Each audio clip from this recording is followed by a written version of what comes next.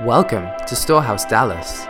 This is kind of a simplified version without going into all of the details of the book of Revelation, which, by the way, in the book of Revelation, it says in the very beginning, the Apostle John, the beloved one, is writing and saying that those who read this book should be blessed. I had a pastor tell me one time, don't read the book of Revelation, nobody really understands it. Well, but it says... That's robbing. That's robbing a believer Yeah. of a blessing and inheritance of the Lord. That's right. And so I've read it over and over and over, and so has Matthew. And we're really supposed to meditate on it as well. So there should be visible evidence for those who are watching. And the leadership of his church, it says in Matthew chapter 24 that the leadership of the church, the wise servants, should be telling God's people about this season of the fig tree, which means the season where you begin to see Israel bloom, right? We should be telling them about the season so that they're ready and getting oil in their lamps. So there should be an urgency right now with God's people saying, it's time to kick the car into overdrive and begin to really order my days so that I'm prepared in the time of shaking. Absolutely. All right. So Matthew's going to give us, Matthew gave us a brief summary on the message from April 19th. He preached on the urgency of the hour about the signs of the times and the end of the age. I encourage you to go get that and listen to that as well. These events will be much easier to bear for all of us. And here's the key. We as a generation have to have an eternal perspective. We can't hold on to the things of the earth, but we have to see our lives based on our eternal life. We cannot love our lives unto death, but we have to say, oh man, I can't wait for the millennial reign, and begin to invest ourselves in that place. There's another age that we're all going to actively be engaged in. Right. We are eternal beings living in a temporal age that will pass away. We are eternal beings that are living in this temporary situation, but our eternal life is on the other side where there's no sickness, no disease, no sadness, only joy and love in its highest form. It's going to be a lot easier to fulfill our purpose and call in Yeah, God and with we're all not that going to stuff. have to ride on an airplane. Can I get an amen? You're like, I think I want to go to Israel. Bam, I'm there. That's what I call first class. All right, so understanding where we are and how to respond rightly is really where we want to be, and how to stand in the day of shaking. One of the things that John has always told our children, he's always taught them, is that you don't wait until you're in a situation where you have a choice to be honest or dishonest. You decide way beforehand who you're going to be. So when the opportunity presents itself to be dishonest, you're already established as an honest person. And so it's the same with where we are today. We're going to have to make a decision now that we will stand in the days of shaking. And you have to get that solid in who you are and who your family is. Absolutely. And, I think it'd be helpful, and we'll, come back to this if we have time at the end, but that I talk about in the series I did in April, that we're coming from the perspective that the church is going to be here during the Great Tribulation, that there's a great shaking coming, and we're going to be here during that. Yeah. And so our job as pastors is to anchor the sheep, the body of Christ, the living members of God, to stand firm in that day, okay? And that's our responsibility before the Lord. And so that's our heart today. Equip you to stand firm in the shaking that's here and that's coming in the days ahead. Very good. All right, so here's some of the things that we're going to be talking about. We're going to be talking about the things that are going to help us be anchored and prepared. We're going to be talking about the characteristics of the Antichrist. Yay! We're going to be talking about the characteristic of the mark of the beast. We're going to be talking about signs in the Middle East, the kings of the earth, harlot Babylon, lawlessness, and then the rapture. All right, so everybody strap on your seatbelts and put your helmet on. All right, so Matthew. Tracy. Can you tell us the 7 things that will help us to be anchored and prepared in the days to come? Yes. Yeah, 7 things I think are going to help us as the body of Christ be anchored and prepared to stand firm in the shaking. The first one really is understanding the reality of the judgment seat of Christ. Every person in this room is going to stand before Jesus, and he will judge the nations. Every single person individually will stand before the judgment seat of Christ. 1 Corinthians 3 talks about this, and knowing this radically affects the way we live our lives. You know, because there's shaking that's coming surrounded to the events related to the Lord's return. So with the Antichrist, the mark of the beast, all that, and we want to prepare you for that, but we want to prepare you to stand before God. And if you have a reality that I'm going to stand before God and give an account for how I spent my time, my money, my affections, it will radically shift the way you invest on this side of eternity. Really, there is the fear of the Lord is the beginning of wisdom. Absolutely. And what that's do I where we do? are. You start Right. with the fear of the Lord. Yeah. I'm going to obey God. Yeah. Awesome. Secondly is having an eternal perspective. And we've already briefly touched on this. But this is the temporal age that we're in right now. We've got a whole eternity beyond this. You know, and it's so if we are gaining that perspective, that's what Jesus is trying to do in the Gospels and in the book of Revelation. He's telling his disciples, look, you're going to sit with me on thrones judging the 12 tribes of Israel. And he, in the context of that passage in the Gospel of Luke, is that he's saying, look, you don't have to be jealous and step on other people to get to the calling that you have in God on this side.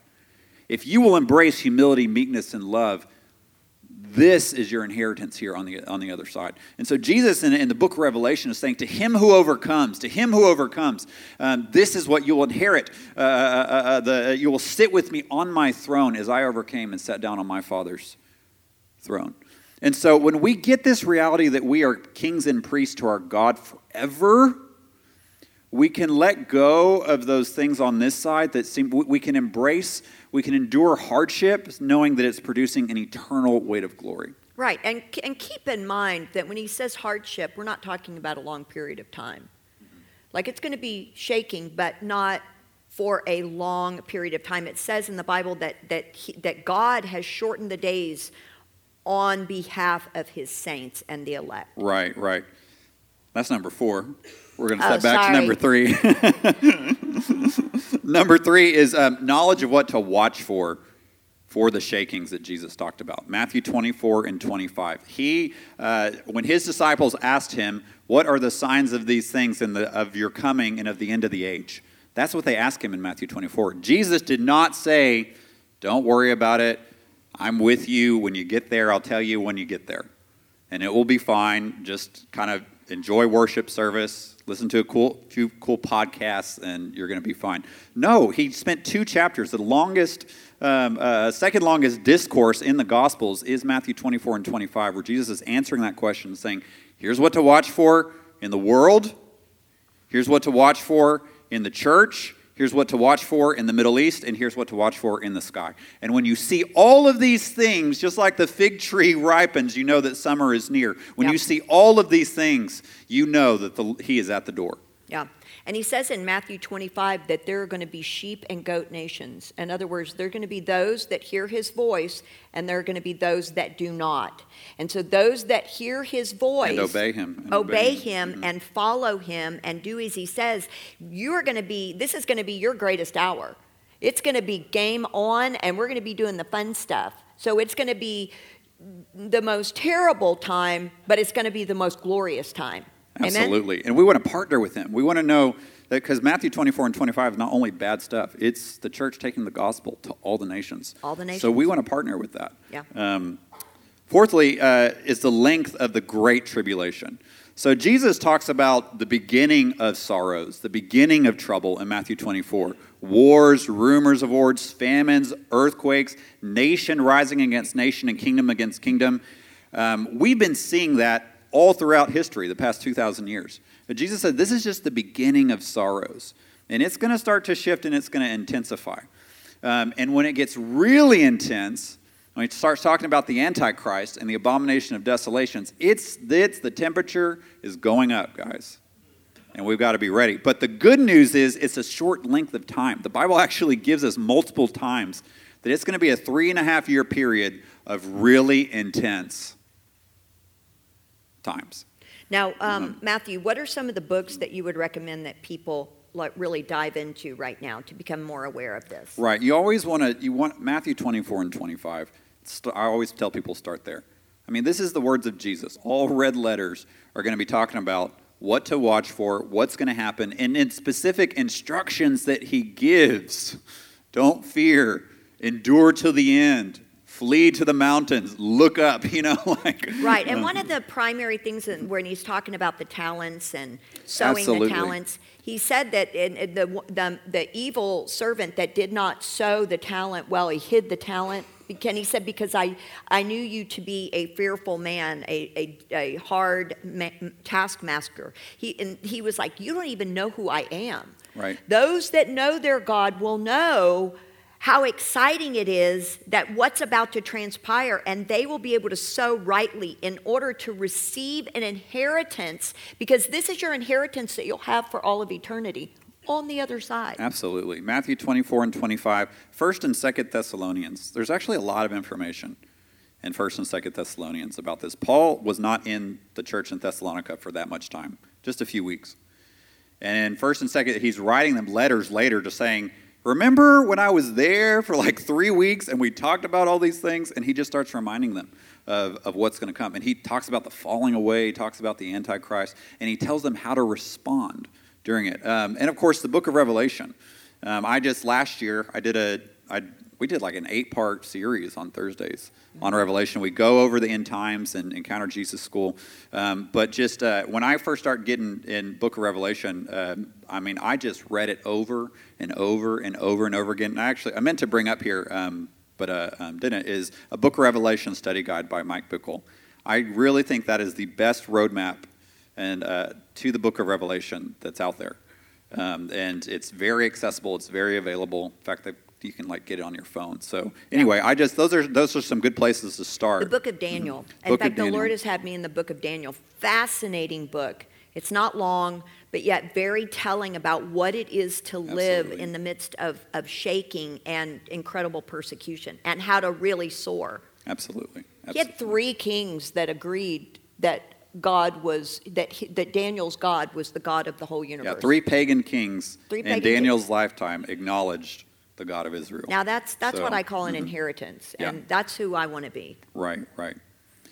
The 5th thing that will anchor us is choosing today and every day to love the truth.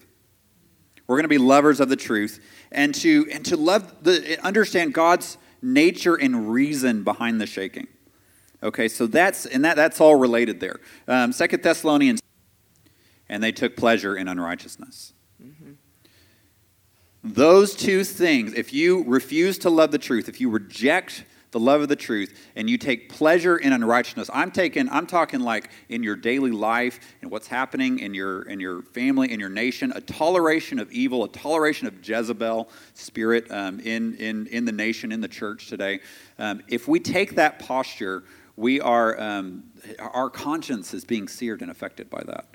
And but those who say, I'm going to love the truth, God, even if this truth hurts, even if it has a cost involved to friends or family or promotion or whatever, I'm going to do it.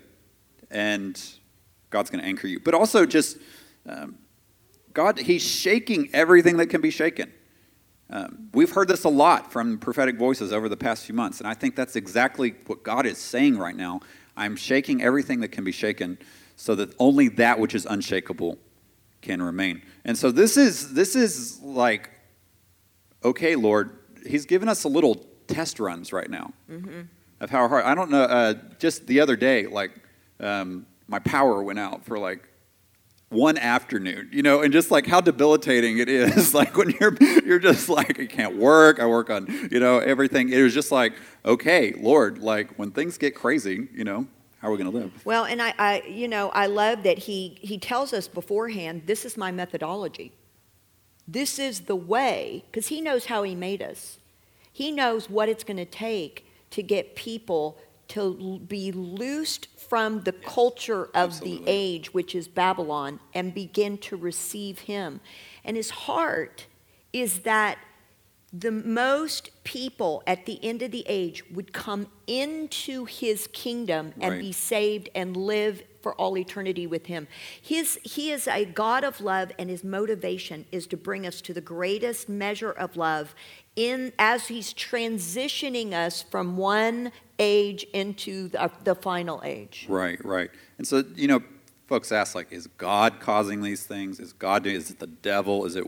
What's going on here? There really is a mix. God's judgments are released in the earth. True and righteous of your judgment are your judgments, O King of the nations. Now, where have we Revelation seen that 16. before in the Bible? We've Where's seen it in judgments? the book of Exodus. Right. We see God judging a prototype of the Antichrist, an Antichrist type of regime in Egypt, and God was releasing judgment. Yeah. God judged his own people, Israel, all throughout the Old Testament. Yeah. In the New Testament, Jesus prophesied over Jerusalem. He said, I long to gather you as a hen gathers her chicks, but you were unwilling. Your city is going to be left to you desolate. Right, which so- again, you can go back to Egypt and you can look at what was happening there. Well, there wasn't a whole lot of shaking going on in Goshen where God's people were. And there are going to be Goshens, cities of refuge that God is raising up, and people who are going to be refuge for those that are around them. Absolutely. So there's going to be a lot of shaking, but again, he's going to shake everything that can be shaken, which is why now we have to be the unshakable kingdom and be unshakable people, so that when the shakings happen, we are resolute in who we are and what we're bringing for the people around us. Right. So, God's involved, the enemy's raging, mankind's sin is ripening, and the earth is groaning and longing for the sons of God to be revealed. But what's God doing this? I love Mike Bickle's quote. Jesus is using the least severe means to bring in the greatest number of people Right. at the deepest level of love without violating their free will. He's giving them opportunities to repent. And even in the days of Egypt, some of the Egyptians left Egypt and went with Israel. There's an inheritance of people coming out of darkness with the people of God into the promised land as a result of these shakings.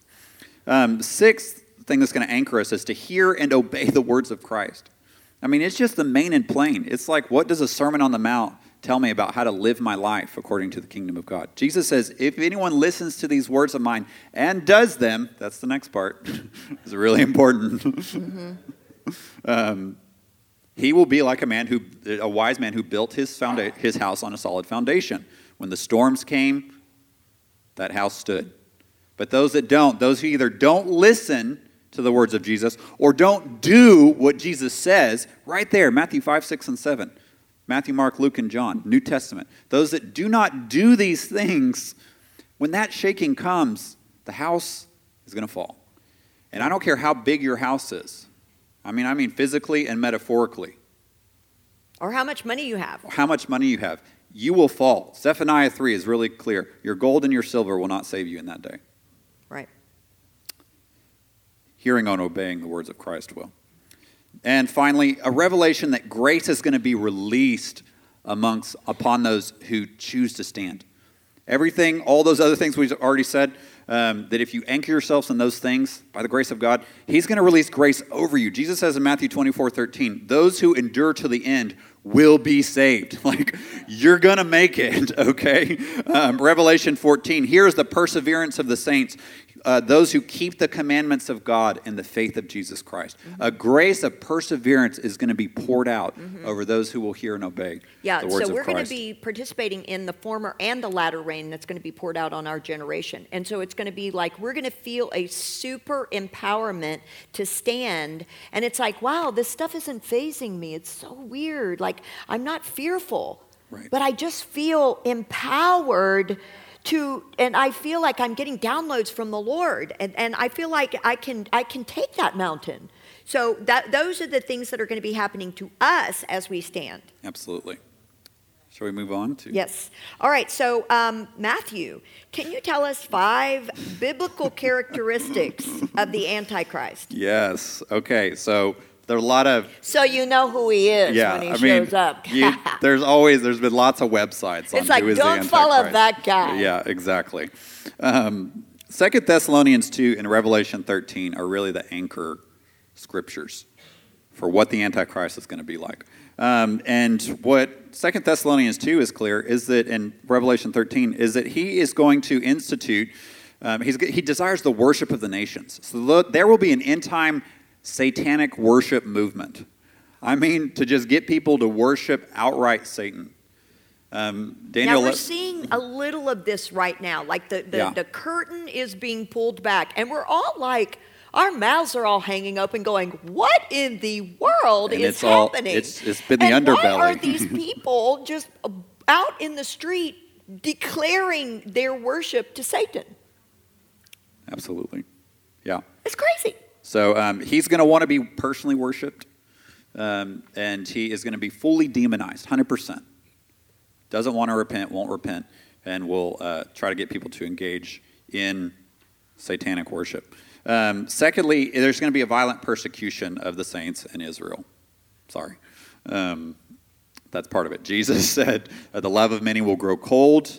Brother will betray brother. There will be persecution. Revelation 13 says it was given to him, this beast of Revelation 13, to make war over the saints and to overcome them for 42 months, 3.5-year period.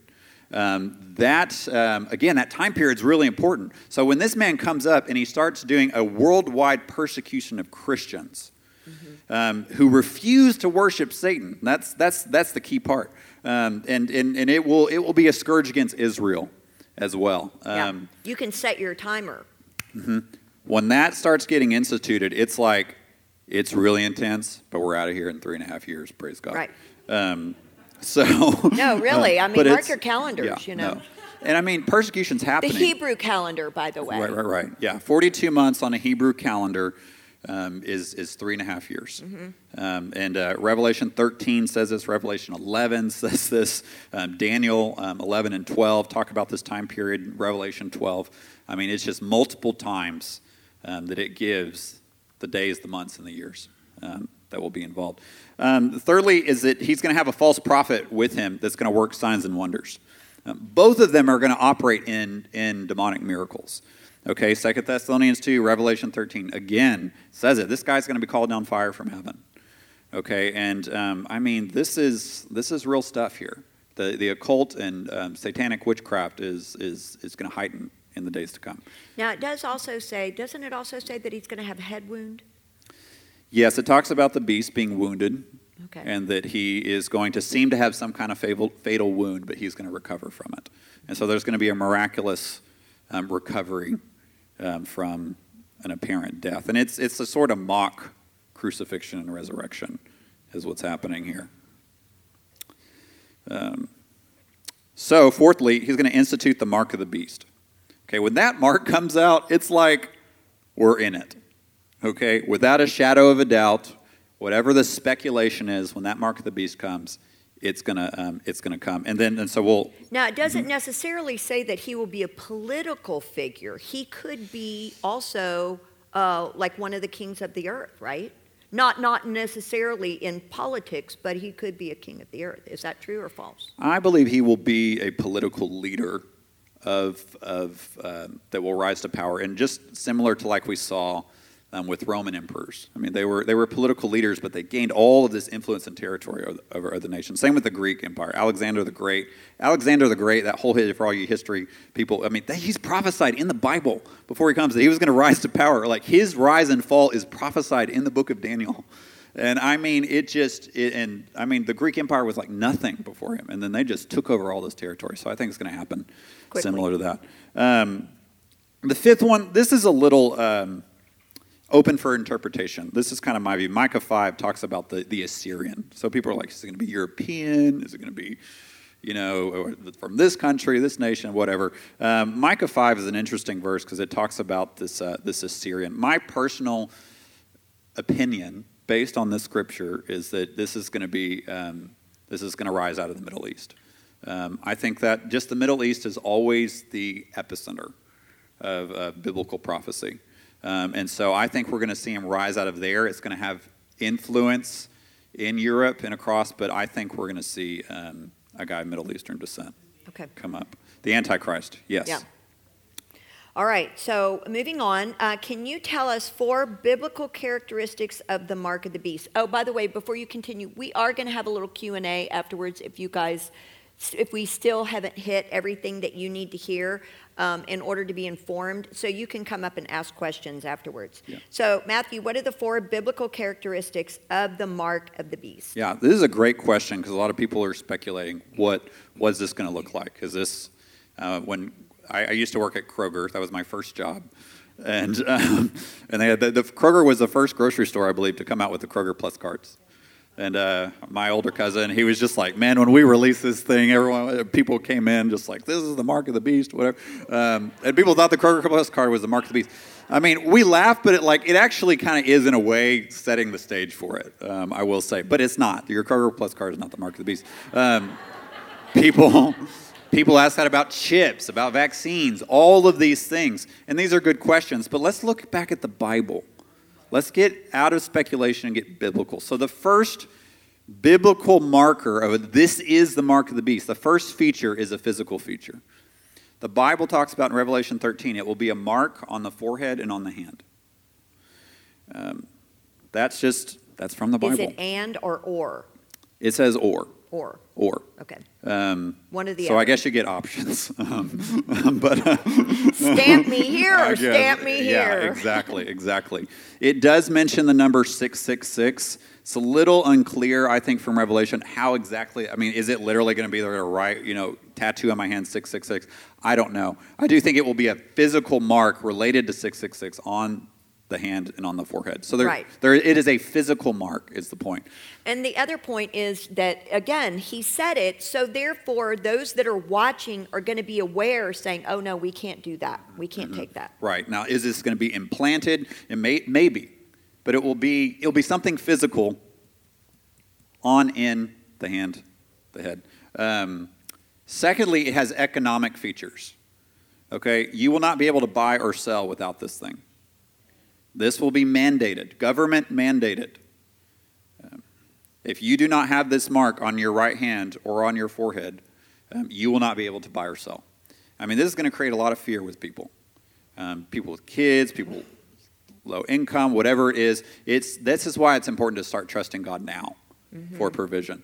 Right, and this is really where things will separate. You'll see the sheep and the goats being separated with this, I believe. Absolutely. Thirdly, and this is extremely important because it helps we're narrowing it down with every one of these features. The next feature that narrows it down even more are the spiritual features.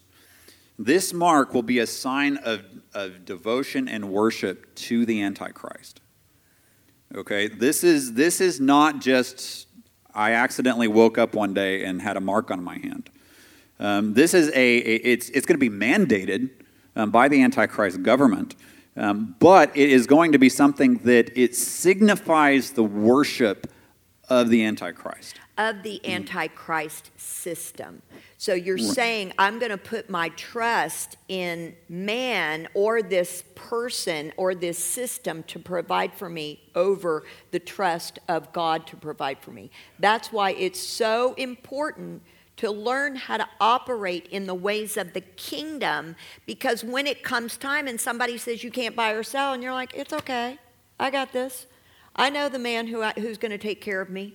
I know the one that I trust. I trust Jesus over the finances of man. Absolutely. And I do think it will apply to all of that, but I do think it will also be just a real narrow, with Roman emperors, they would institute sacrifices in the Roman Empire. They would require the Christian community. Right, like in the book of Daniel. To offer sacrifices to the emperor. So it was a clear act of spiritual worship directed to the bad guy, to the emperor. And then fifthly, fourthly, what are we on? Four. The consequential features of this. There's going to be, we've already talked about some, but there's those that there will be temporal consequences and eternal consequences related to this mark. Temporal consequences are those that do not receive the mark will be sentenced to death. The government will just start executing people left and right who do not take this mark. You will be killed. The eternal consequences are for those who do take it will suffer the second death. They will go to the lake of fire. And Revelation 14 is so urgent about this that you have an angel shouting across the nations. If anyone takes the mark of the beast and worships the beast or his image, he will be thrown and cast into the lake of fire which burns with sulfur. And they will be tormented day and night, and the smoke of their torment will rise up forever. Now, one of the things that a lot of people say, well, we won't even be here for that. But it says in Revelation 14, verse 12, here's the patience of the saints when they're talking about the mark of the beast. It says, here is the patience of the saints. Here are those who keep the commandments of God and the faith of Jesus. He's responding and he's saying that those who don't take the mark of the beast are these people. Mm-hmm. So the saints will be on the earth when the mark of the beast is being offered. Right. So again, we have eternity to look forward to. And, I'm just like, where's my ticket out? I want to go ahead and get on with the getting on. So I'm not worried about that. We cannot fear death. Right. Absolutely. And I mean, just every persecution throughout church history, the church has been here. And we just had one of our sister Wesson, if she's in here right now. Yes, she's from Ethiopia. I really want to hear your story. I mean, we got a little snippet of it in Grow Track. She's from Ethiopia, and she was there as a persecution was breaking out in Ethiopia. And I mean, denominational boundaries just went out the window. It was like wherever you could worship and not get arrested, we're going to go worship Jesus. And so, guys, this escapist mentality says, I don't have to think about this or worry about it because I'm not going to be here. It's going to leave the church seriously unprepared. But again, you're going to be empowered. Exactly. With grace. Right. And to make the right choice if you're watching and abiding. Right. And so Wesson, you got to talk to her after service. She grew up in a signs and wonders miracles.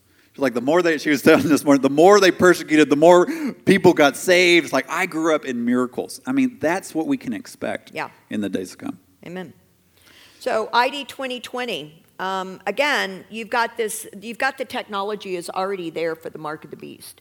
It's already there. It's already been prepared. The kings of the earth they have a plan, Of course, in Psalm 2, we know that God's laughing at the plans of the kings of the earth. But still, it's already in the works and it's already there.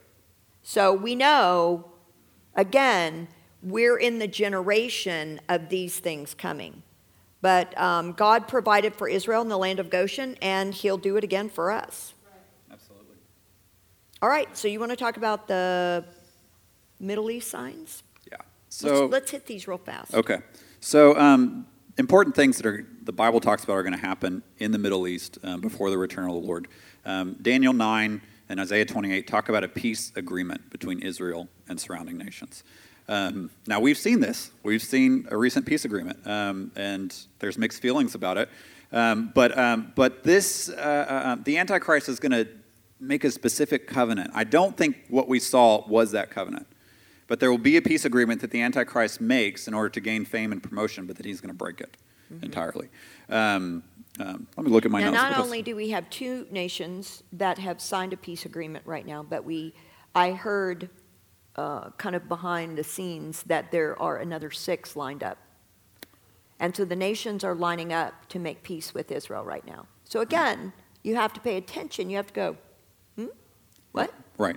And then look at the dynamics of these peace agreements and pay attention to what you're seeing in the signs of the Middle East. Absolutely. And a bigger thing that's happened just in these last 2 generations, I guess now, or one long generation, if you want to look at it that way, in the past 100 years, is it the regathering of the Jewish people into the land of Israel. Right.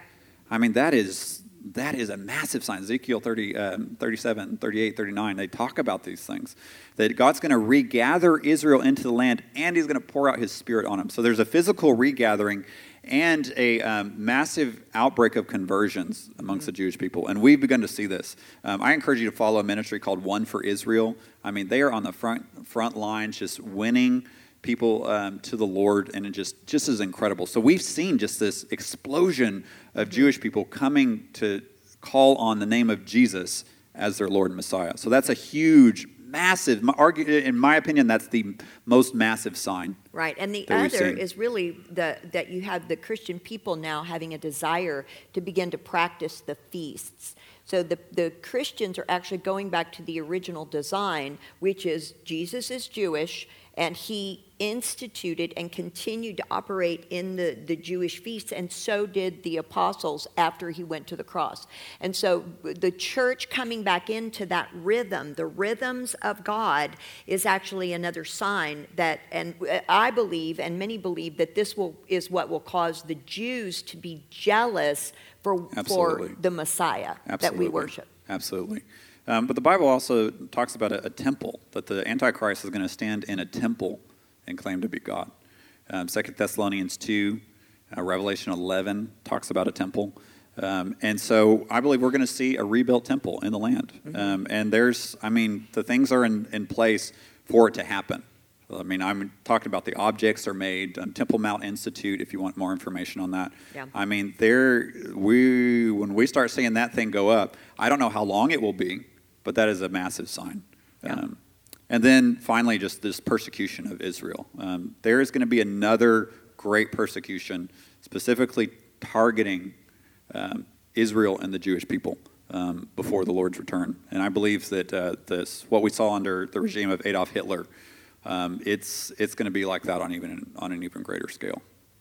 Now, also, the Antichrist will stand in the third temple and declare himself to be God. Absolutely, absolutely. So, yeah, part of that third temple is Antichrist says, I'm God, worship me, institutes the mark of the beast.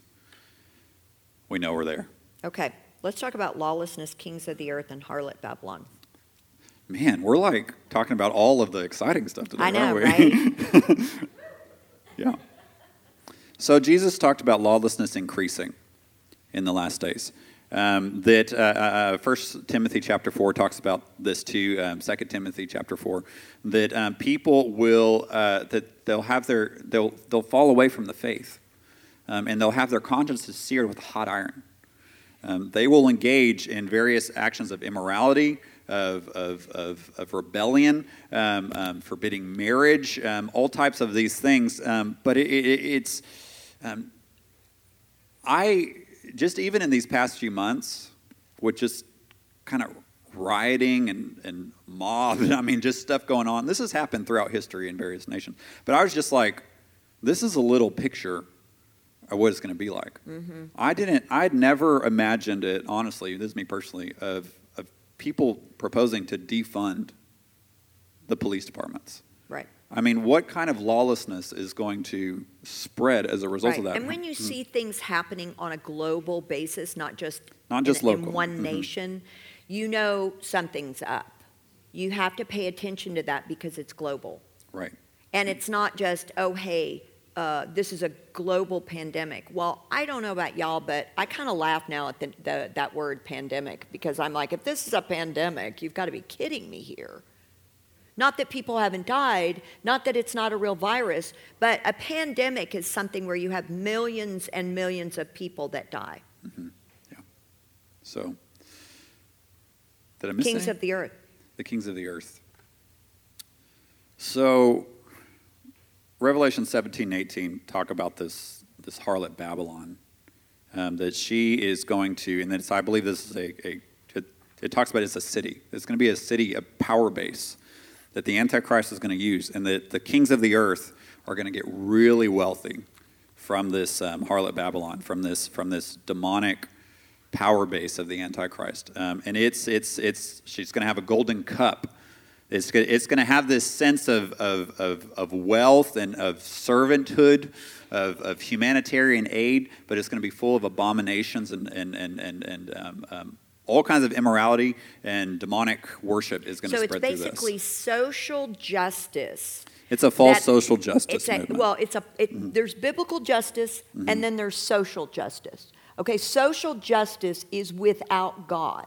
So within it, you've got it's fueled by the Antichrist system.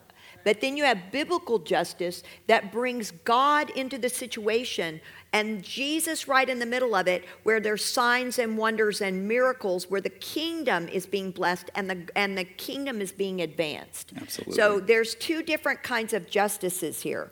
And the thing about the kings of the earth is that the kings of the earth will be seen in the earth, and I believe that we're seeing them now. They do not have a kingdom. They don't have a nation. They're not kings over a nation, but they're very, very wealthy people. And right now we're looking at some of the wealthiest people have been in the history of all mankind, where these people have billions and trillions of dollars, which is more than most nation states have. And so they are able to manipulate and control based on their money. Their money and their wealth. And so it says that the Antichrist is going to have a coalition of 10 of these kings. It says they have no kingdom as of yet. So as Tracy said, they're not in power presently.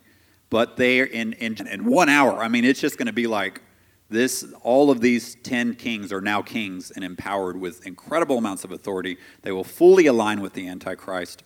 And they will be the main power bases throughout the earth of the Antichrist. And they will make war with the Lamb and his faithful. Yeah.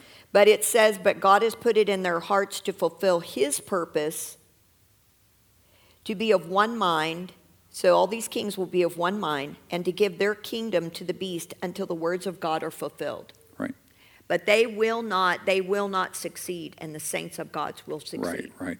The point is, we've talked a lot about the negative signs. Again, I want to remind us just how do we be anchored in that? And that we can be, that grace is going to be released over the people of God. And this will truly be our finest hour. Yeah.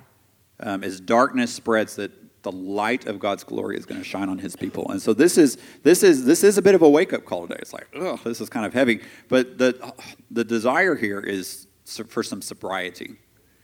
And to say, Lord, how can I position my life, my family, my friends to stand firm as these shakings come? Right. So within that, there's also going to be a one world order or a one world government. Yeah. Yeah, the Antichrist and these 10 nations, this 10-nation confederation. Right. Is they want everybody playing by their their rules. They want to be in control, top 10 families, that kind of thing. All right, and there's also going to be a falling away. Yeah. So Paul says the two primary signs where you know that the day of the Lord is at the door is he says the falling away must come first, and the man of sin must be revealed. The man of sin is the Antichrist. We just talked about it, 2 Thessalonians 2. But the falling away, Jesus said too, the love of many will grow cold, brother will betray brother, and it is... this is a great falling away in the church. In the church. The Bible says they will depart from the faith. Okay? Now that's happening at the same time where there's also a great ingathering. Yeah. So it's interesting because you're going to have signs and wonders and miracles that are going to be exploding, the voice of the Lord, the prophetic, all of this, and then you're going to have those in the church that are going to reject all of that, and the shakings are actually going to cause them to begin to get into fear and begin to have more of a liberal doctrine or a liberal theology. Right. So homosexuality is okay, same-sex marriage is okay, abortion is okay, getting the mark of the beast is okay. Right. And so they will separate these two, and you'll have those that are the fundamentalists who are saying, no, we are standing on the word of God and we're holding on to his word and the truth, loving the truth, and the others are going to say, let's just go over here into this gray area. Right. Yeah, my belief is that a big reason we've seen just lawlessness increase in the world is because we've seen it increase in the church. We've seen the church embrace and tolerate Jezebel. Jesus is serious about this in Revelation. because you did not handle this church, I'm going to. Yeah. And I mean, Jesus said, I am going to throw her on a bed of sickness and I will kill her children with death. Yeah. I mean, this is the God with the eyes of fire here, folks. Yeah. What is he doing? He's purifying his bride. Because if we are purging our own hearts of agreement with darkness and choosing to love the truth, we're going to stand in this day. Yeah. But there are those that are rejecting the love of truth in the church, that when this government, this Antichrist government, starts requiring mandated mark of the beast, God's handing those that reject the love of the truth over to a spirit of delusion. 2 Thessalonians 2. I mean, Barna did a study a couple of years ago, and Lindsay Hatch was talking about this, that only 17% of the church actually believe in the Word of God and what the Word of God says. 17%. I mean, it's just incredible. But you can believe that because you can see the culture that we're living in. The culture is the church is directly responsible for the way that the culture goes, not the other way around. Yeah. So we're okay. We have one more to talk about. Okay. The rapture. The rapture. And it's not a dinosaur. That'd be a raptor. It is not a dinosaur. We do believe in a rapture. Here. I mean, the Bible talks about a rapture, 1 Thessalonians chapter 4. But the majority of American evangelical Christianity affirms that the church is going to be raptured and caught up and taken out of this trouble before it gets to its maximum intensity. Now, I used to believe that. Mm-hmm. I was first saved, and I had only been saved a while, and I hadn't really read it's the so Bible. Common. It's so commonly taught. But I had watched the Left Behind series, and so I was being educated by Hollywood or, Christian Hollywood. And so I was like, okay, well, this is crazy. Right. When I heard Mike Bickle talk about it, it actually made me mad. I started manifesting. Yeah. And then I I gotta went be and here looked for at all the Bible, this. and I was like, oh, he's right. Yeah. So, we talked about this in April as well, but there is no explicit verse in the Bible that says the saints will be taken up before the tribulation. There's just not one. There's a number of verses that seem to suggest that, but there is a verse that explicitly says that the gathering of the elect will happen after the tribulation. This is Matthew 24, 29 to 31. Immediately after the tribulation of those days, he goes on to list the signs in the heaven, and the Son of Man will appear. The powers of the heavens will be shaken. The Son of Man will appear.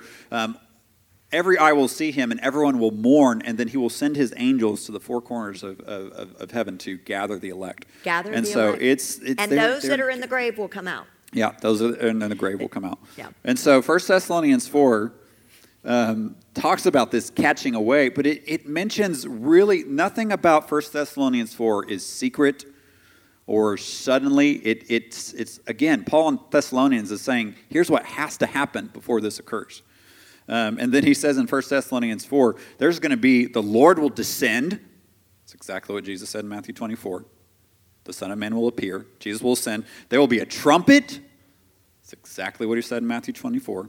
Here's a trumpet. There will be a shout in the voice of an archangel. Exactly what he said in Matthew 24. And the dead in Christ will rise. Mm-hmm. I mean, this is not going to be a secret event. This is not spirits being taken up into heaven. This is bodies coming out of the grave and being caught up into heaven visibly.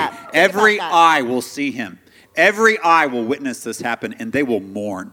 So this is going to be so obvious to the entire earth of the Lord's coming that they will see who it is. They will recognize that it's Jesus, and they will have a deep emotional response to it.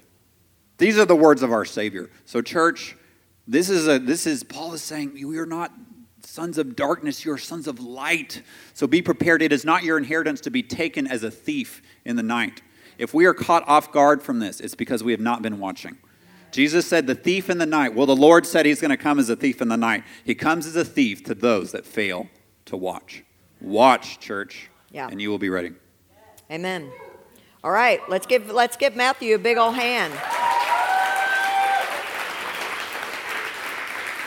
So again, I want to repeat that. Here's what I want to do. Thank you all. I know it's been a long morning, but I want to do this because let's go ahead and stand, because Matthew and I really want to pray over you. And I think it's time that we go ahead and make that declaration today about how we're going to respond in the shaking. Because if we decide now who we're going to be, then that means that when the shaking comes, there's no opportunity for us to fall away, because we've already decided. For me and my house, we shall serve the Lord. For me and my house, we shall honor the Lord. For me and my house, we will follow the voice of the Lord. Amen? Amen.